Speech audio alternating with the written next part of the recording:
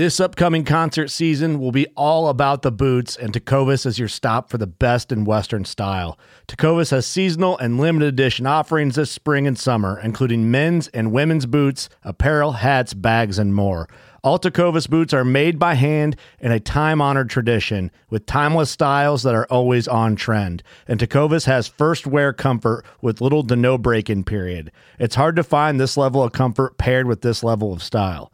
Stop by your local Tecovas store, have a complimentary drink or two, that's WCB style, and shop new styles. The smell of fresh leather and friendly staff are at your service. Many stores even have leather custom branding to make your boots truly personalized. And with regular live music and events, there's no in-store experience like it. If you can't make it into a store, just visit tecovas.com. That's TECOVAS.com. They offer free shipping on all boots, as well as free returns and exchanges, and ship right to your door. Go to tecovas.com and find your new favorite pair of boots today. Fishing like a local isn't just about catching fish. It's about connecting with the environment and the people who call it home. It's about hearing the stories and traditions that have been passed down for generations and sharing unforgettable moments with the people you meet along the way. Fishing like a local is having an experience that stays with you forever. And with Fishing Booker, you can experience it too, no matter where you are. Discover your next adventure on Fishing Booker. Welcome back, guys, to another episode of Bass Fishing for Noobs here on the Paddle and Fin podcast. I am your host, Sean, and I got Brian the Killer Schiller live on the water. It was a stick this time. Catching sticks. You guys just missed a monster walleye that he caught. But while we're on the road, let's get our intro playing here, and we'll catch back up with Brian here in just a sec. Welcome back to the Paddle and Fin Podcast Network. We're brought to you by Pelican, built tough for all situations. Go to pelican.com. Yak Gadget, for all your fine kayak fishing accessory needs, go to yakgadget.com. Eastport Marina, on the beautiful shores of Dale Hollow Lake, for all your lodging, kayaking, and fishing needs, go to eastport.info. Now let's get this show started. All right, guys, we're back. Welcome to the show, Brian. I mean, you've already wowed me with a one walleye catch, but that's awesome, man. Yeah, I'm not trying to catch the bass per se, just because of the tournament tomorrow. But yeah, I was like, oh, I'm gonna throw the jig and see if I get anything, and then I didn't even measure it, but I'd say it's got to be at least 26, 27-inch walleye for sure. Yeah, on a jig on the bottom. That's crazy. And it's crazy, too, because there's another lake close to home here right over the border in Wisconsin. And I remember last year we were up there, and I caught a couple Walters on the same Kitech finesse jig. It's weird. And actually the biggest one I've ever caught out of this lake was on a jig with Uncle Josh's pork rind trailer. It was a Memorial Day, and I was with my son, and I think that one went just shy of seven pounds. It was pretty chunky. That's awesome. So yeah, cool, man. Well, I think I'm gonna have to make a trip out and see you sometime, because that looks like a lot of fun. I keep telling you guys, anytime you guys want to come. So, guys, for you guys listening tonight, Brian is actually out pre-fishing for a tournament. So I figured he was kind enough to hop on live from the water and kind of give us some insights into how he approaches pre-fishing, kind of why he pre-fishes, and then kind of what he's looking for and also what he's avoiding. Because like he said, he's trying not to catch all the fish on these spots as much, just kind of trying to find them. So does that pretty much sum up kind of what you're doing right now? You're just looking for spots to mark? Yeah, I'm just kind of, obviously this is my home lake. It's the neighborhood tournament that we fish in every year. And, basically I'm going to all my spots I'm trying not to catch fish. I just want to check and make sure they're there. And occasionally, like, I will hook one, and this applies to either boat or kayak, in my opinion. You know, fish hang out in same weight, size classes, so to speak. So sometimes it's good to catch one because, you know, you could feel a bite, right? Be like, oh, there's a fish here, but it could be a whole school of 1-pounders. You know what I mean? Right. And like we were just talking before this started, like last year, I think we took fourth. It was either third or fourth, right? And you know, we had our spots, and they were producing like some good, you know, 3.5 pound fish, because it was a boat tournament. But sorry, I'm hung up in a tree right now with my jig that I just so delightfully caught a walleye on. But you know, you always want to check. You know, you can mark fish, whatever, but you still want to check and see like what size class of fish are there, right? And you know, we got plenty of 3.5 pound bass in this lake, so it's kind of crucial to find those bigger 4 to 5 pound fish. You know, if you want to win, so to speak. Right. Well, like you said, last year it would have made a difference. You probably would have placed pretty high if you got that one big fish. Yeah. Last year, you know, we I think our big fish went like 315 or something, 314, somewhere around there. Whereas big fish was, if my memory serves me correct, it was like 4 pounds, 4 ounces or something. Okay. So, I mean, we were literally ounces away from winning big bass, but you know, the weights were so close at the top, you know, that 4 ounce difference could have meant getting paid, you know? Yeah. And it's been my same experience in the kayak as well. And, you know, I'll go out, I'll check, and, you know, when I'm in the kayak, I like to catch sometimes 2 just to make sure they're all kind of in that same range. But you try not to beat up spots, you know? Like I had a tournament up on the Mississippi. It was a KBF tournament. And I found this spot that was holding, I caught in back-to-back cast, I caught 18.5 and a 19.5 inch smallmouth. Wow. And I was like, this is where I'm going. So then I left that spot alone. Find out later, another guy who I know here locally went and like fished the crap out of that spot. So come tournament day, there was only like small fish left in there. And granted, it's a river system and fish will move in and out of spots and things like that. But I mean, you know, it's one of those things. A spot gets beat up, it's not going to produce like it should, so to speak. So I try not to beat up spots. And I'm mainly just kind of coming out, marking spots. And not only that, but like, so what I'm focusing on right now is we got a lot of underwater structure, trees, rock piles, things like that, old gravel road. And I'm just going through kind of marking that stuff. And then I'm also marking spots where, you know, with the boat, we use spot lock. Kayak, you could do the same thing if you got an Xi 3. You know, I'm marking spots where I can cast and pick apart all that stuff. So that way I'm not coming up on my spot and just blowing out whatever cover I'm trying to fish, you know? No, that makes sense. That's something I do too. Like here, I could probably do this for you. Let me see if I could switch this camera angle around. And I could show you on the graph what I'm talking about. Okay. So let me zoom out here.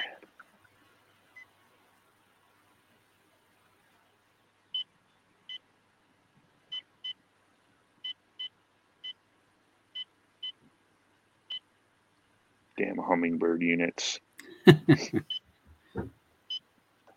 So I was going to ask how deep you were fishing there. So yeah, I can see. So this is the waypoint, right? That's where the tree is. Mm-hmm. And then you can see over here, that waypoint I marked at cast. You know, like I try to do some kind of abbreviation of cast. Okay. So that way I know, like, hey, I'm back far enough. This is where I caught them, casting up to that pile. So that way, like, you know, especially in the morning hours, you know, you're heading to your spot and you're not rolling over it and blowing it out, so to speak. So that's just kind of something stupid that I do, you know. I'm not saying like that's the absolute right thing to do, but yeah, it's just something that I've done that definitely helps me out as far as like being prepared, you know, because there's nothing worse than like scrambling around trying to hover and find your spot and then going over it, blowing it out, you know, first thing in the morning before you even make a cast. So just something like little tidbit that I do just to kind of be prepared, so to speak.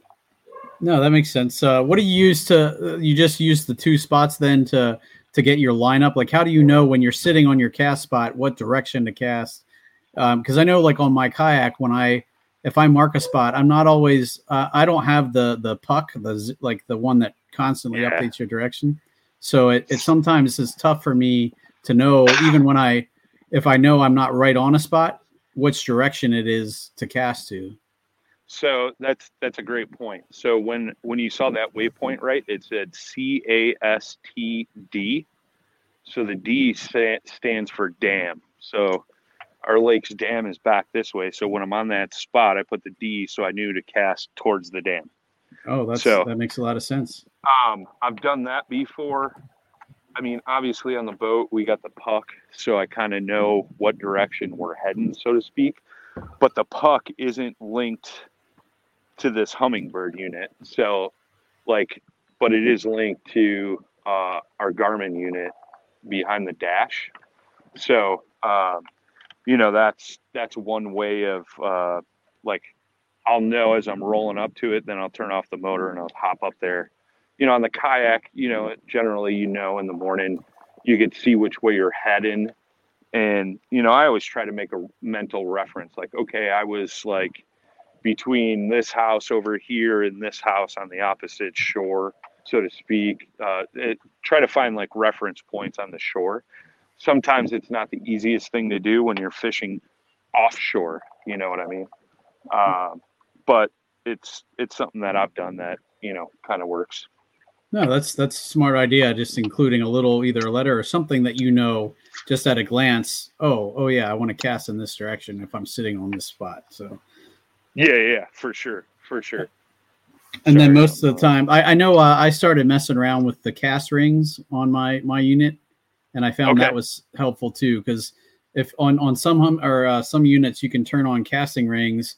So I can put like a ring out at 50 yards and then a ring out at 100 yards. And if I know my average cast is 75 yards, then I know if I put that spot right in between two rings, then I know I'm approximately one cast away and can kind of try and hit it that way too. I found that to be somewhat helpful. I need to do that. I've never done that, and I need to do that. That sounds like it'd be totally helpful. Yeah, no, it's just something I mean, I still struggle offshore big time, but at least I'm starting to learn, you know, little tricks like that. And then but like I said, the challenge for me is still the direction. So, I mean, I think if I would put a couple waypoints on the map, maybe one after it and one before it, and then I can line those up and know that I'm at least in between, you know, I want to cast in between those two. Yeah. So no, that makes sense. Yeah. I like to do that. Like, I mean, I checked 2-3 other spots before that. Like, you know, I'll still, because obviously the tournament's not tonight, it's tomorrow. So, you know, I'll still roll over that spot, mark exactly where that tree, rock pile, whatever it may be is. And then, yeah, I'll kind of do the same thing you're talking about. I'll mark a spot where I know I'll go cast to it. I'll be able to feel the tree so I know where it is, and then kind of have a sense of direction, so to speak. Right. And I noticed you're using side imaging there. That's what you use to locate the structure, and then you just drop a waypoint right on top of it? Yeah, I like to use, like, right now, like in the front, I got the map, and so I could edit waypoints as I set them. And then, and I got a lot of these waypoints already set. I'm just kind of going through and double checking them just because it's been a while since I've actually like relied on them. But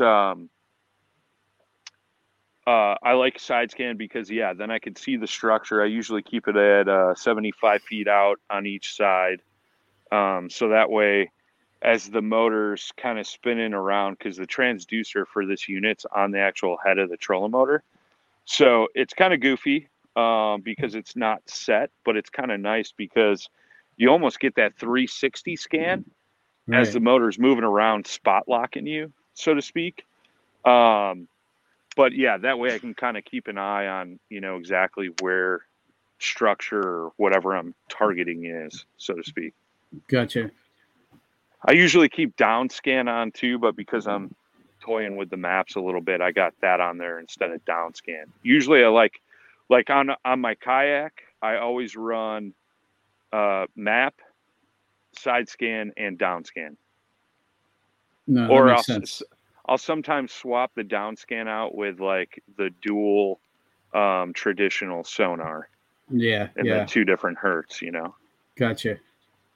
But yeah, I'm always utilizing When you need mealtime inspiration, it's worth shopping Kroger, where you'll find over 30,000 mouth-watering choices that excite your inner foodie. And no matter what tasty choice you make, you'll enjoy our everyday low prices, plus extra ways to save, like digital coupons worth over $600 each week. You can also save up to $1 off per gallon at the pump with fuel points. More savings and more inspiring flavors make shopping Kroger worth it every time. Kroger, fresh for everyone. Fuel restrictions apply.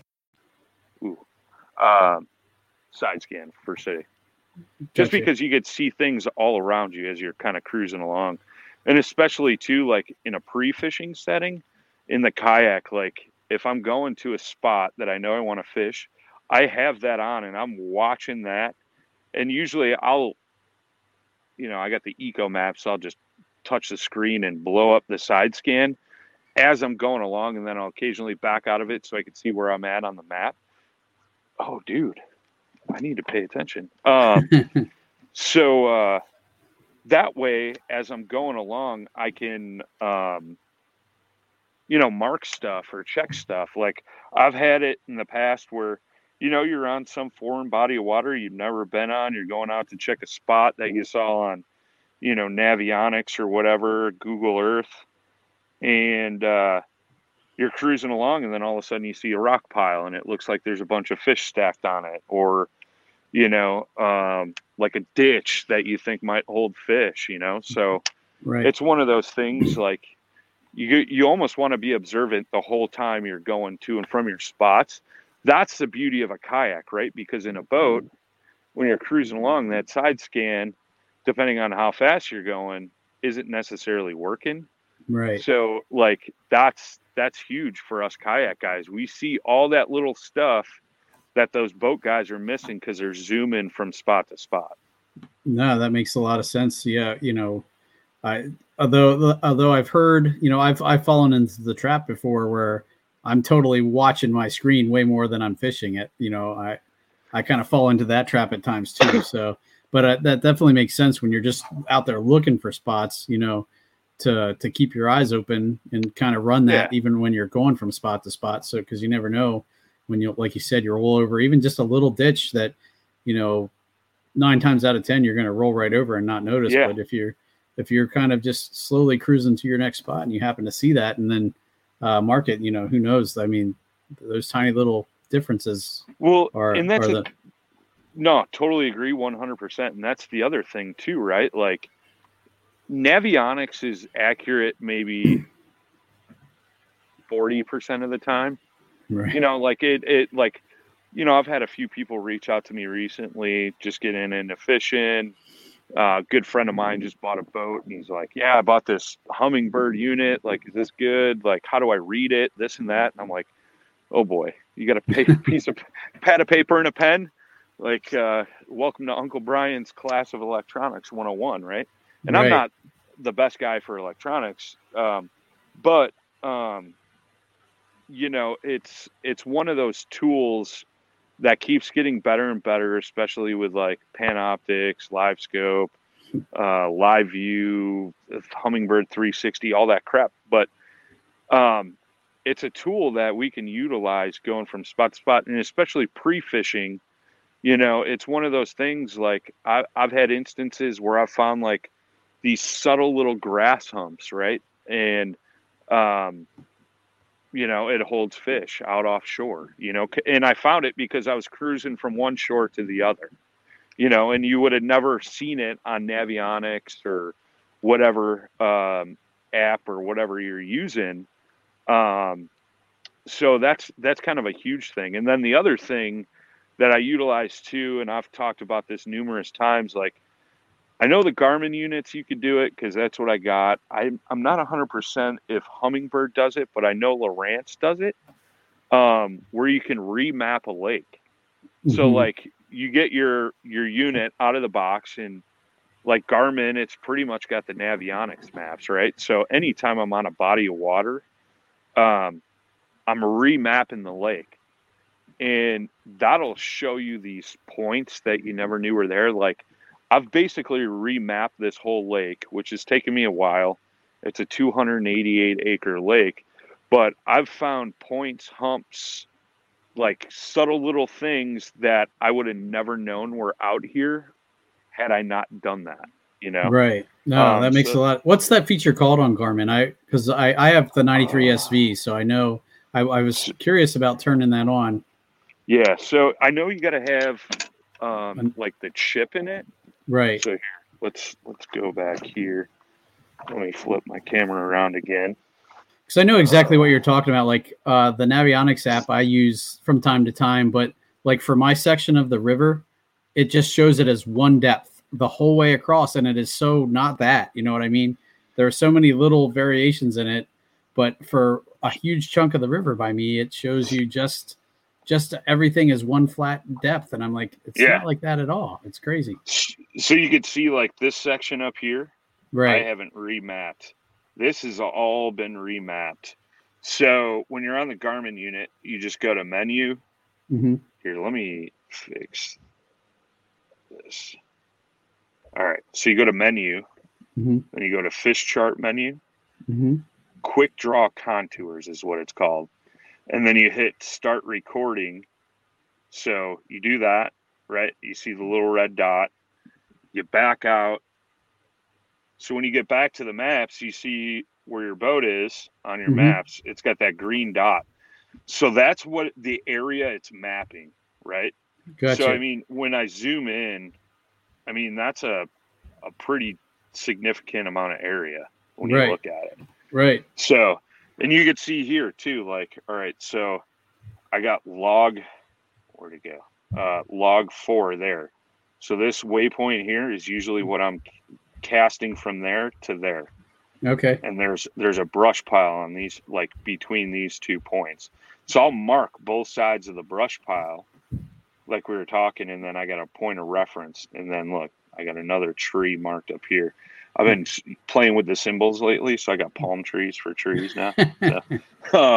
But dude, that has been a huge feature to use, especially like when you're on a new lake. Like I said, like Navionics will give you a general idea, but you'll find all these subtle differences, you know, as you're going along, you know, remapping the lake. And it may be points that you go back and, like, I know, like, in the past when I've been pre-fishing for kayak tournaments, I'll go back at night after I'm done re-rigging my stuff. I'll turn my graph on. I'll look at what I mapped over and see if I missed something.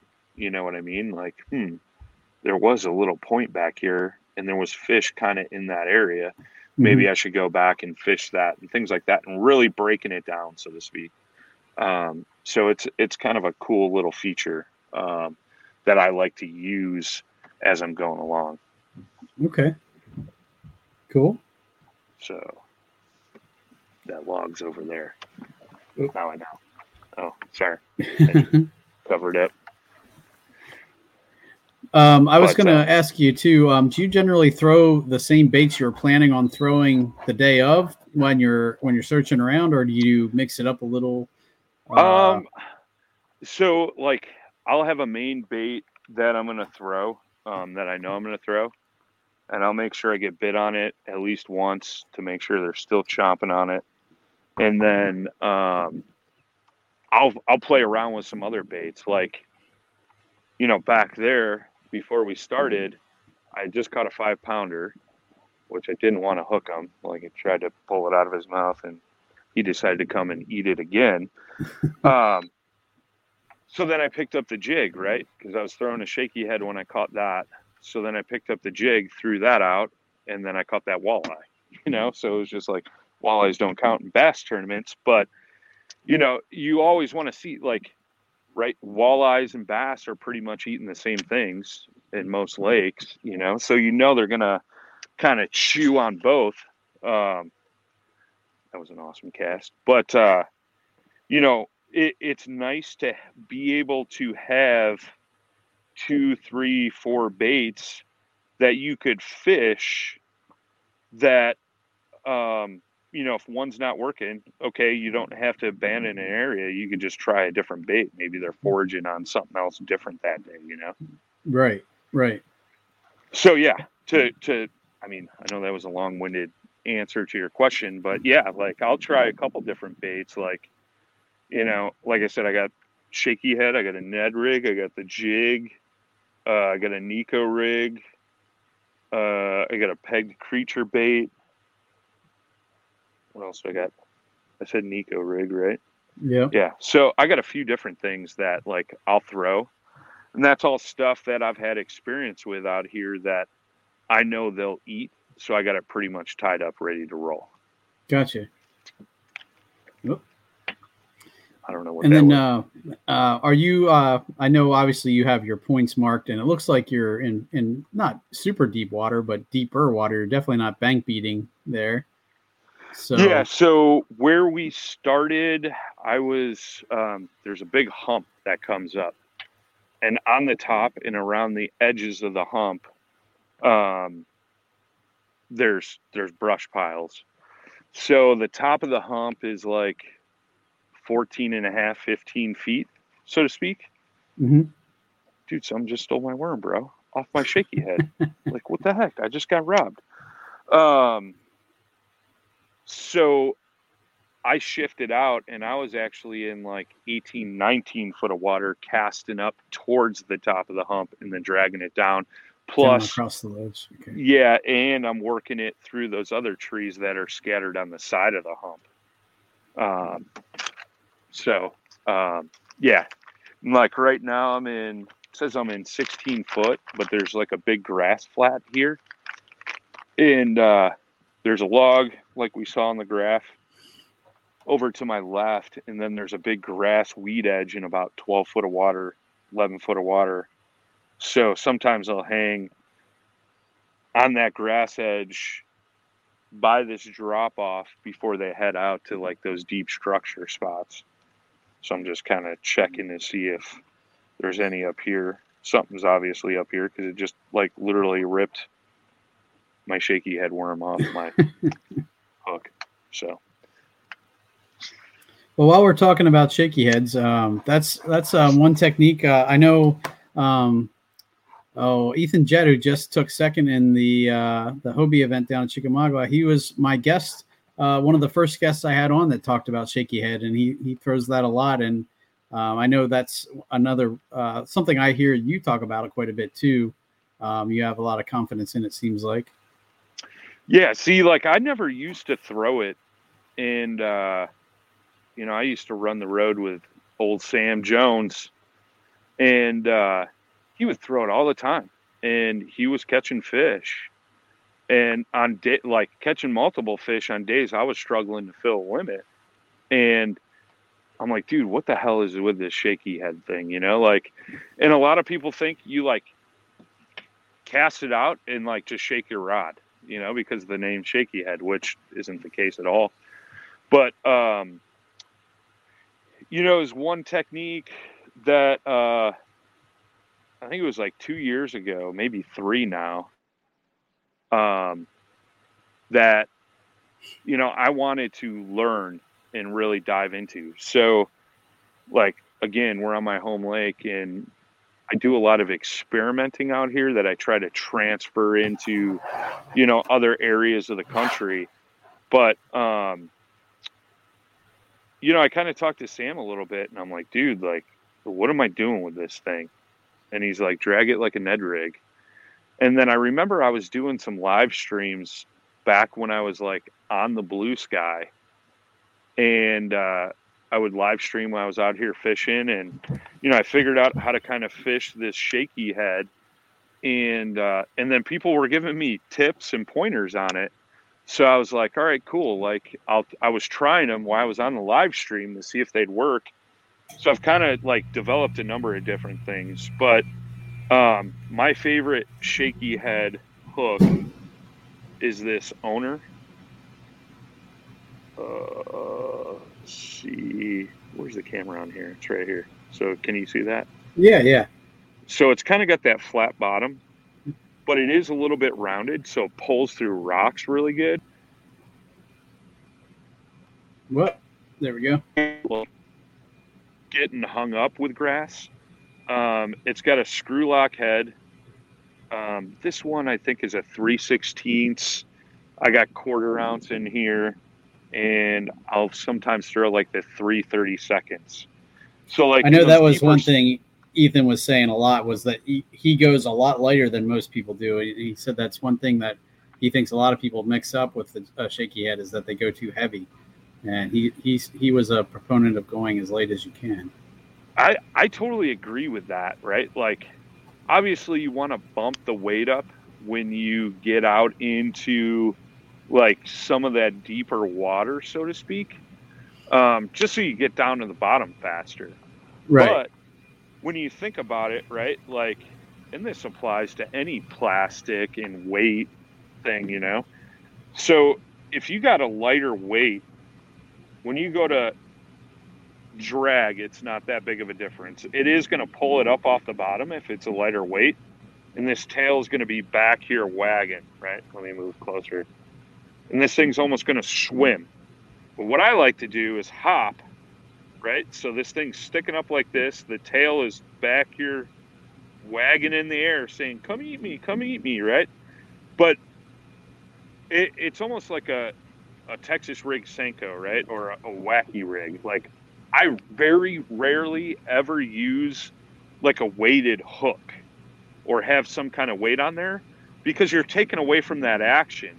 With the lighter baits, this is popping up and then coming down, and this tail, it's giving this tail more time to flail and wag as it's coming down versus dunk, dunk, dunk. Like, sometimes that subtler action makes all the difference in the world. Like, I've fished with Jay, right? Obviously, I've fished with him a ton. And he'll throw like a weighted Senko, and I'll throw Texas rig, and I'll get bit 10 times more than he will, because that action's different and it's not falling as fast, if that makes sense. No, that does make sense. So, like, 3/32 is good. Is like one of my go-tos. Between 3/32 and 3/16 are like my two go-tos. 1/4 is when I'm fishing like 20 feet or more, because it just gets to the bottom better, and you're still getting a little bit of flail in there. Or when you're fishing around thick brush, so that way you can feel every branch almost. But on the flip side of that, when you got the heavier weight, you're more prone to get stuck. So that's why I always go with this 3/16. I think because that's going to pull through the wood a lot easier, rather than having so much weight it's just getting hung up behind a branch. So like when I'm casting it, right, into like brush piles, I'll cast out, watch my line, let it sink all the way to the bottom. And then, let's see if I can get this. This is going to be weird, like fishing all high like this, but I'll let it get to the bottom, right? And I'll just do these subtle twitches like this. Mm-hmm. And then sometimes I'll mix it in with like just a straight pull, let it sit, reel in the slack, twitch, twitch, twitch, reel in a little slack, let it sit, twitch, twitch, twitch. And a lot of times they're either hitting it on the twitch, or when you're reeling in the slack and you go to twitch it again, it's going to feel heavy and just lay into it. And like, that's a thing too. Like, I've had my son and my wife and my daughter out here, and I'll hook them up with a shaky head. It's pretty easy to fish. And I'm like, if it feels heavy, lay into it. And they're like, well, what if it's a tree? And I'm like, so what? It's a tree. You know what I mean? But if it's a fish and you're not laying into it, you're going to lose that fish. So, I mean, it's one of those things. Like, it's a real subtle, because like, all right, so I had some folks out here, I think it was last weekend, right? A dad and two sons. And we were fishing Texas rig Senkos at first. And the kid was like doing these like long like pulls. And I'm like, no, dude, like you're ripping that past the fish. And it's the same concept with the shaky head. It's a subtle little movement that's enticing a bite. And, you know, especially like I've had it when they don't want to bite. And that little subtleness will entice them enough to eat. Whereas like a fast moving bait or something like that, or something that's got a ton of action, like a Kitech or something like that, just doesn't do it for them. So, you know, shaky head's considered finesse fishing. Granted, you can power fish a shaky head, but the subtleness is what's key. And I've found is really good. And then when you're fishing around like tree piles, brush piles, things like that, like it's good to go through that brush pile. Remember that shaky head's that little weight, the little hook and the worm. So that'll fit down into some pockets and some brush piles. And I remember having a conversation with Sam. He was fishing a lake in Indiana, and he was catching fish by like literally dropping his shaky head in the center of these huge brush piles, and these fish were just way down in them, and it'd be a pain to horse them out, but that's where the bigger fish were. So that subtle, slim presentation and getting it down where other baits can't is a huge thing too. So, but as you're coming through a brush pile, right? And I remember Josh Eldridge was out here, and we were actually fishing with jigs and shaky heads. But I was like, dude, anytime you come over a branch, like you could feel your lure come over a branch, let it drop, let it sit for 3 seconds, and then go to lift. And 9 times out of 10, there's a fish there. Because that lure, all right, so imagine my rod's the branch, right?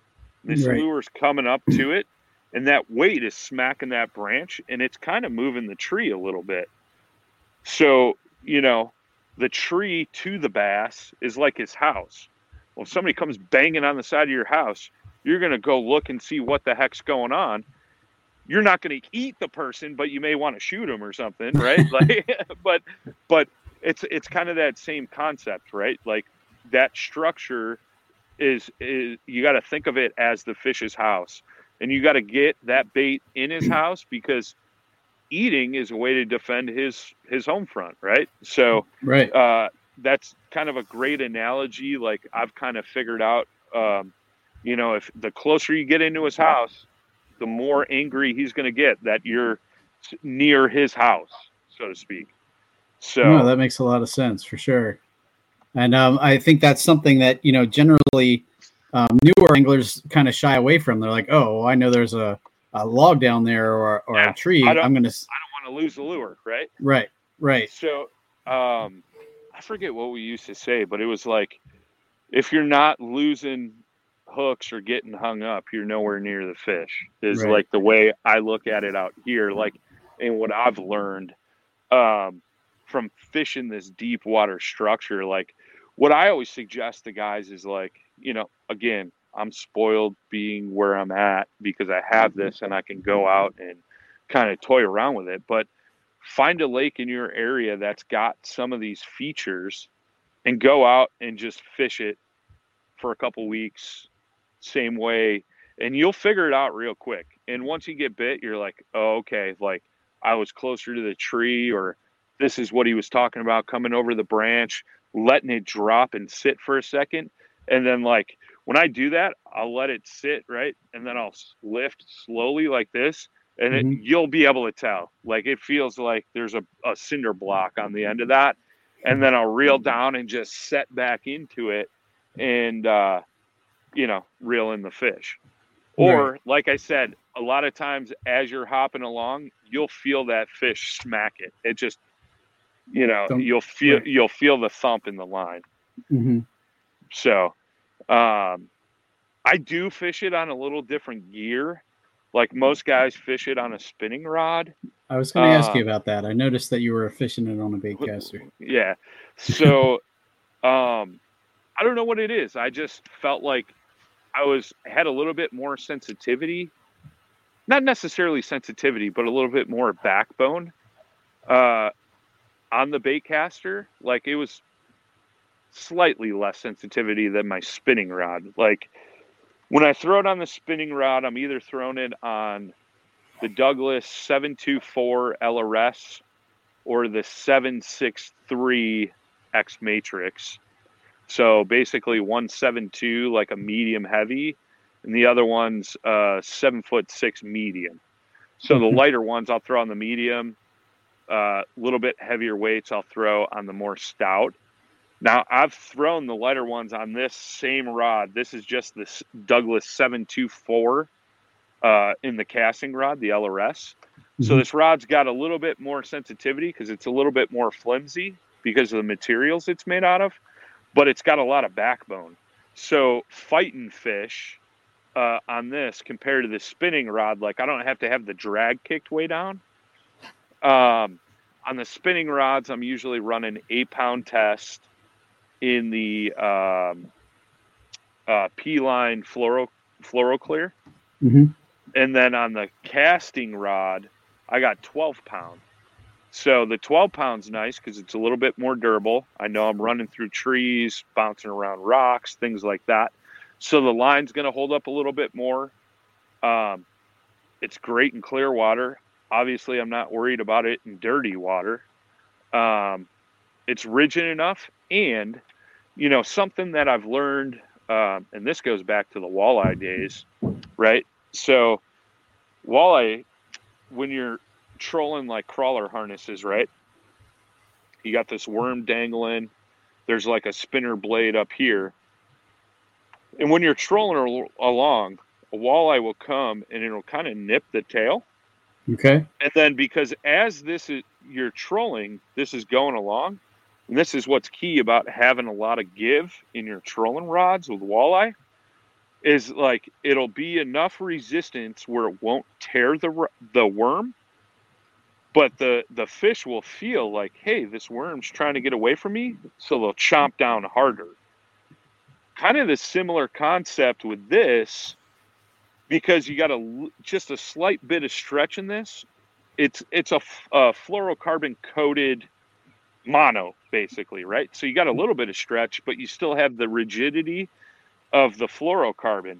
So it's got a little bit of stress. So as you're pulling that worm along, if a bass has just got the tail, it's almost like fishing a moderate rod with a crankbait, right? Like that rod's got to load up. It's kind of the similar concept where you got a little bit of stretch in your rod and a little bit of, forgiveness in your actual rod.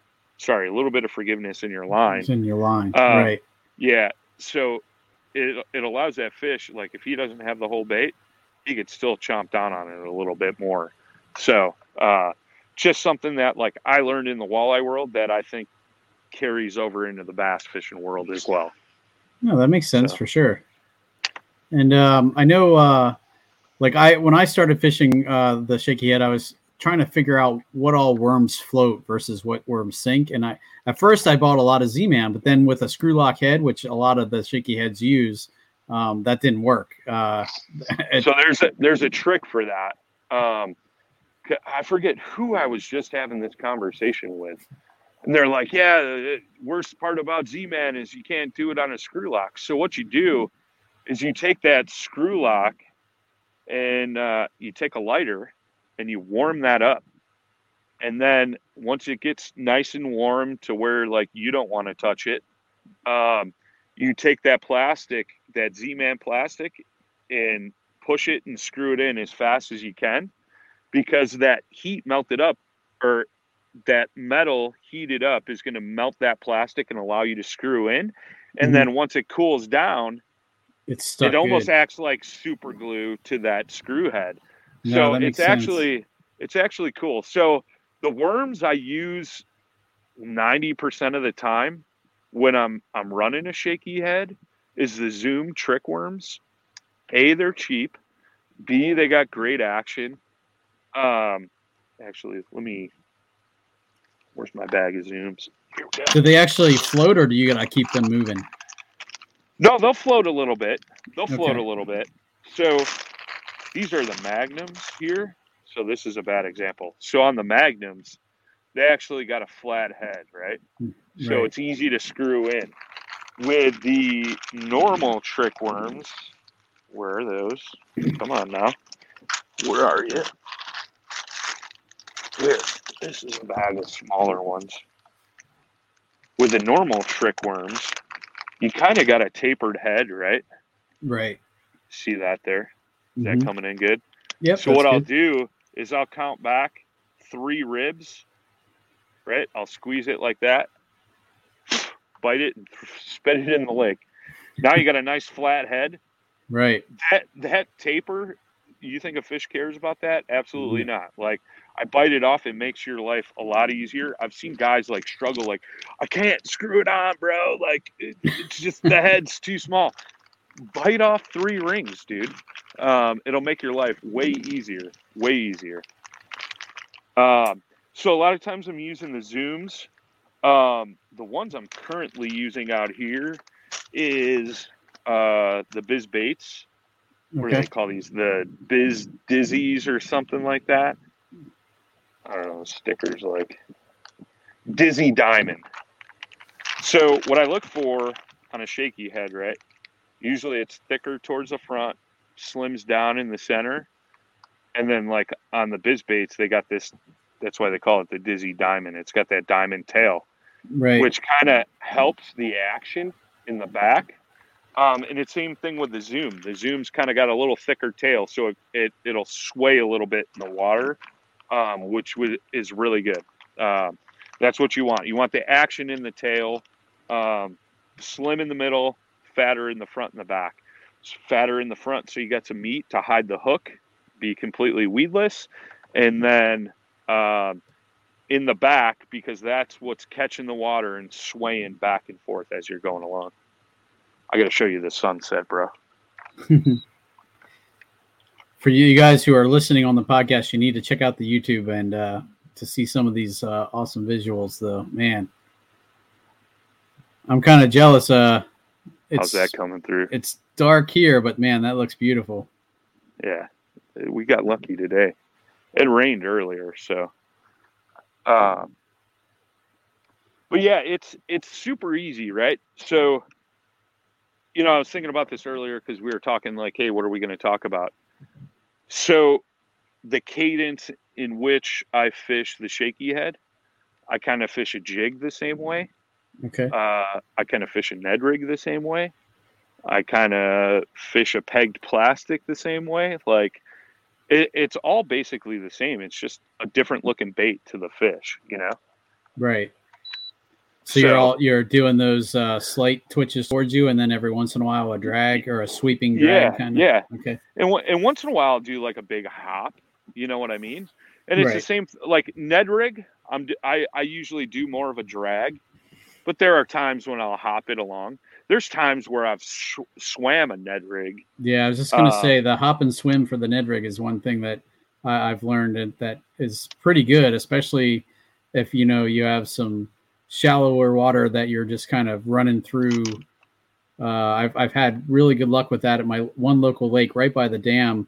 There's a huge rock pile, and that's what I do across the top of that rock pile. Is I'll just swim or hop and swim that. So I'll hop, do a pop, reel, let it drop. Yeah. Pop, reel, let it drop. So I've done it. There's a lake 10 minutes from here, and it's got a bunch of white bass in it. And we couldn't catch any bass that evening. It was I was out with a customer from Rocktown, and I saw these white bass popping, and I'm like, dude, we got to catch these. And like, I threw like a little Kitech, didn't get bit, and I picked up the Ned rig, and it was like when the Ned rig was moving, they were trying to hit it. So I casted it out, and I was just reeling and popping the whole way. So that thing was just doing this through the water, and it must have looked like a bait fish. And they were just hammering it, dude. It was so much fun. Like, those white bass just fight. Yeah. But yeah, you could swim it. It's the same thing, like a swim jig, right? You want to cast that out and reel that in. You know, there's so many different kinds of jigs. I know you got something coming up with Cody, and that was something you guys were working on. But you know, I almost fish the shaky head in a jig in almost the exact same cadence. The gear is a little bit different, using a little bit thicker line, a little bit heavier rod on a jig. And, but as far as like the retrieve goes, it's almost the same. The same. Okay. So I know Cody's going to be mad at me, but I still have yet to catch a fish on the jig. It's one of the few lures that I have no luck with. So that's why, you know, when I put that post out, just asking for ideas for show ideas, somebody said, "Oh, you know, I struggle with the jig," and I was like, "Me too, man." I know, and it's not for lack of trying or for lack of buying. I have a freaking a Plano box completely filled with Jigmaster jigs. Yeah. But yet I think what I need to do is only take that out, and because I think I bail on it too quickly at this point. Well, the Susky's real rocky, isn't it? It is. Yep. So like that, like usually when I'm jig fishing, it's usually got to be rocky for me. Like, Don't get me wrong, I've skipped it around docks and I've thrown it around these brush piles and stuff like that. But when I'm casting a jig around the rocks, dude, it's like almost guaranteed you're gonna get bit. Like, I'll have to try it. I've seen one guy that all the time. I've seen one guy I went out with did catch fish on the jig, and I tried to do the same thing he was doing while we were fishing, and he was catching them and I wasn't. I don't know what the secret sauce was or what I was missing, but I still chalk it up to that's one thing. And like I said, I just need to go and throw it and only take that. It's interesting, right? Like Jay had the same issue. And when Paddle and Finn did a meetup out in Ohio, I was catching a bunch of fish on a jig in Cowan Lake. And Jay I forget what he was throwing. And Jay's one of those guys, like, you could literally throw the bait into his boat that he'll catch fish on, and he won't tie it on. So, like, in the past, I've learned, I just hand him a rod, like, here, bro, throw this. So that way he doesn't have to do anything. But we were out there, and he's like, the jig is just something I don't fish. So I was like, all right, we're going to fish side by side. Watch what I'm doing. I'll watch what you're doing, and I'll kind of talk you through it. And it was like, I don't know, half hour later, he got his first jig bite. And he was like, dude, that is so awesome. Like, that bite is so cool. You know, because we were fishing over flooded timber, and he was pulling it right over the rock, letting it sit, and then they were hammering it on that downfall, which is what they do a lot of times. And he's like, dude, that bite is just so cool.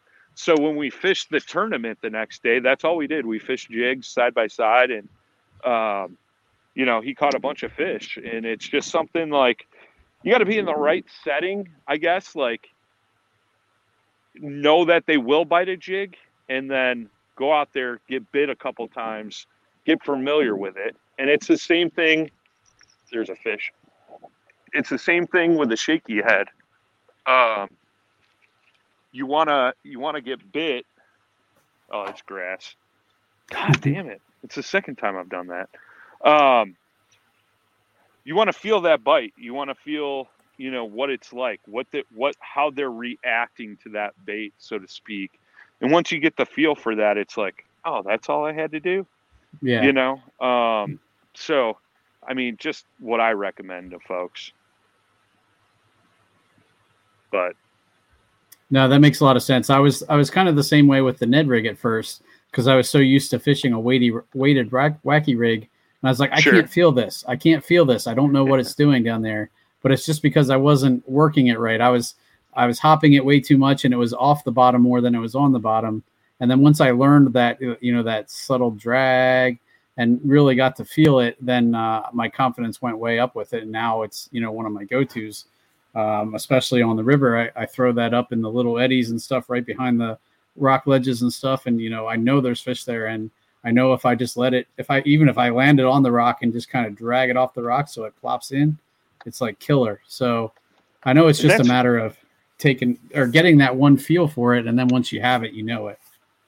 And that's one too, like, when I switched over to Douglas and I was like, dude, I need a really good Ned rod. I was fishing the Ned rig a ton, and the rod I was using, it was okay, but it wasn't right. You know what I mean? It just wasn't sensitive enough. And I think that's the key to the Ned rig, is having a super sensitive rod. That way you could, like you said, when you're dragging it on the bottom, you can feel like every little pebble. Like that's right. Huge. Like being able to feel the contact with the bottom is huge. And it's almost the same with the shaky head too, right? Like being able to tell like what you're going through. Am I going through a tree? Am I going through grass? Am I hopping on rocks? Things like that. Like that's huge too. So like, I think that's why a lot of guys love fishing the shaky head on a spinning rod compared to a casting rod. And there's no right or wrong way, right? This is just my personal preference. Like this rod that I'm using, this is like a great all around rod. Like I could fish so many different techniques on it, but it's got enough sensitivity where I could feel what I'm dragging through. But again, I know what I'm expecting to feel. So what I would suggest, if you wanted to fish it on a casting rod, fish it on a sensitive spinning rod first, so you know what grass feels like, you know what wood feels like, you know what rock feels like, and all the above, and then transfer over to that so you can kind of decipher what these different feelings are as you're retrieving your worm. No, that makes a lot of sense for sure. So, and here's something we haven't talked about, and a lot of guys don't talk about. You don't have to just use a trick worm or some kind of shaky head worm on a shaky head. A lot of guys are putting creature baits on there, crawfish patterns, things like that. I've even seen somebody throw a Kitech on a shaky head and drag it across the bottom. It replicates a bait fish eating crap out of the rocks or the grass or whatever. You could put whatever you want on this little hook. This little hook doesn't say you can only put a worm on me. There is no rule to that. So be conscious of that too. Like in a rocky situation, like we were talking about, right? Like maybe they don't want that big profile of a jig. You throw like a 3-inch Berkeley chigger craw on this, money. And it's something that a lot of people don't think of. They instantly think shaky head and they think a worm, so to speak. Right. So just awesome. A suggestion. Just wanted to throw that out there. Good stuff, man. Well, all right, brother. Hey, we're getting on close to an hour. I can see the sun's going down on you there. So yeah, no worries, man. Sorry, I wasn't fishing as much as I should have been to try catching one on the stream here, but well, why don't you show the folks? Can you show the folks your live well? Oh yeah, let me just grab the fish, bro. Hold on. Yeah, get this guy out here.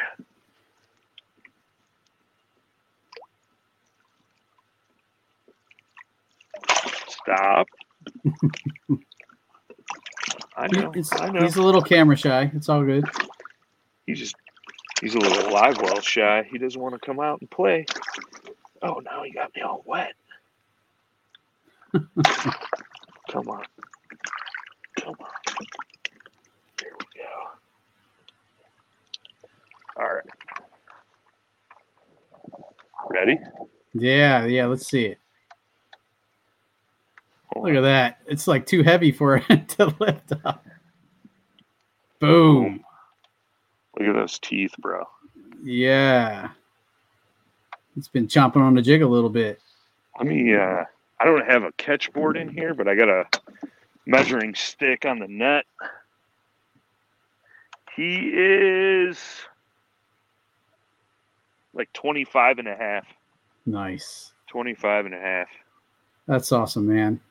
Of tasty, flaky white meat. So, let me drop him back in. Yep. But, yeah, man, cool stuff. If anybody's got any questions, like, feel free to reach out. More than happy to help and give some people some pointers and things like that.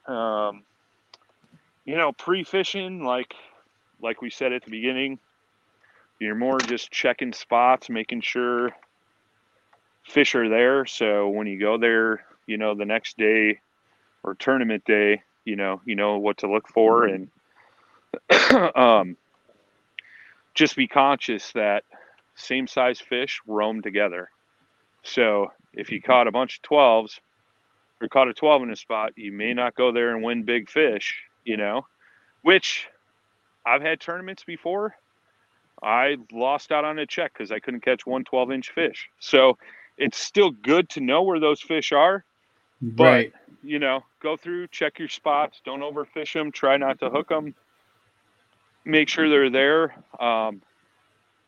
Utilize your electronics. That has been one of the biggest things that has helped me out through my whole fishing career as far as tournaments go, is just utilizing my electronics and my maps and,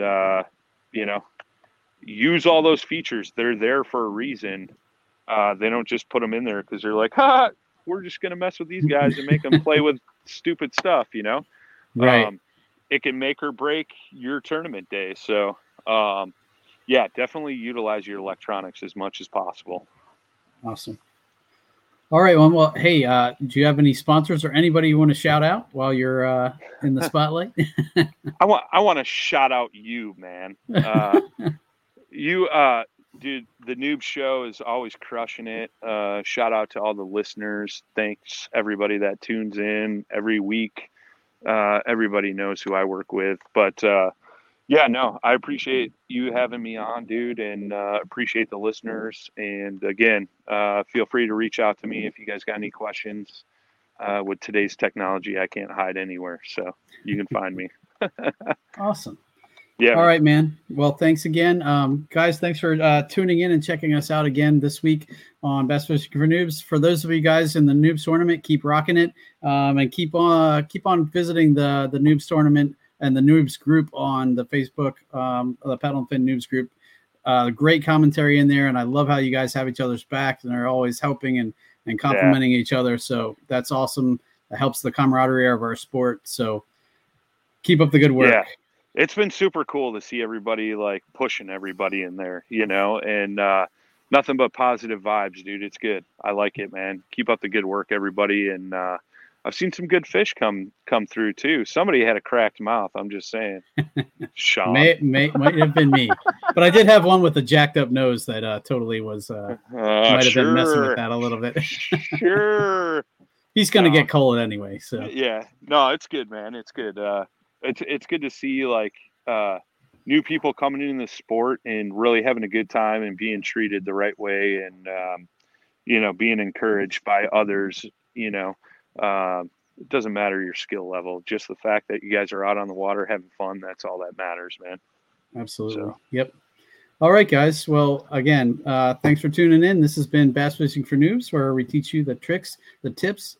I messed that up. Where we bring you the techniques, the tricks, and the tips to help you rip more lips. Have a good night, guys. Thanks, Brian, man. Yeah, see you guys. See ya. Thanks for tuning in to another killer episode here on Paddle and Fin. Be sure to drop a 5-star rating, a thumbs up, or smash that subscribe button on any platform you're listening in on. Be sure to check us out on Waypoint TV, waypointtv.com. Make sure you sign up for the Fantasy Kayak Fishing League at paddleandfin.com/fantasy. You could support this show through Patreon, patreon.com/paddleandfin. Don't forget to check out the website, paddleandfin.com. Catch us on YouTube. If you got a question, comment, or want to see a future guest on the show, be sure to email us at paddleandfin@gmail.com. Shout out to our show supporters, Yak Gadget. You can check out all the fine kayak accessories at yakgadget.com. Pelican Professional. For all your cases, coolers, and lighting needs, go to pelican.com. Rocktown Adventures, your Midwest premier paddle sports destination. Go to rocktownadventures.com. Eastport Marina, the beautiful destination on Dale Hollow Lake. If you're looking for lodging, kayaks, kayak accessories, or anything fishing related on the beautiful Dale Hollow Lake, go to eastport.info. And Jigmasters Jigs. When in doubt, get the jig out. Go to jigmasters.com and fill your tackle boxes today.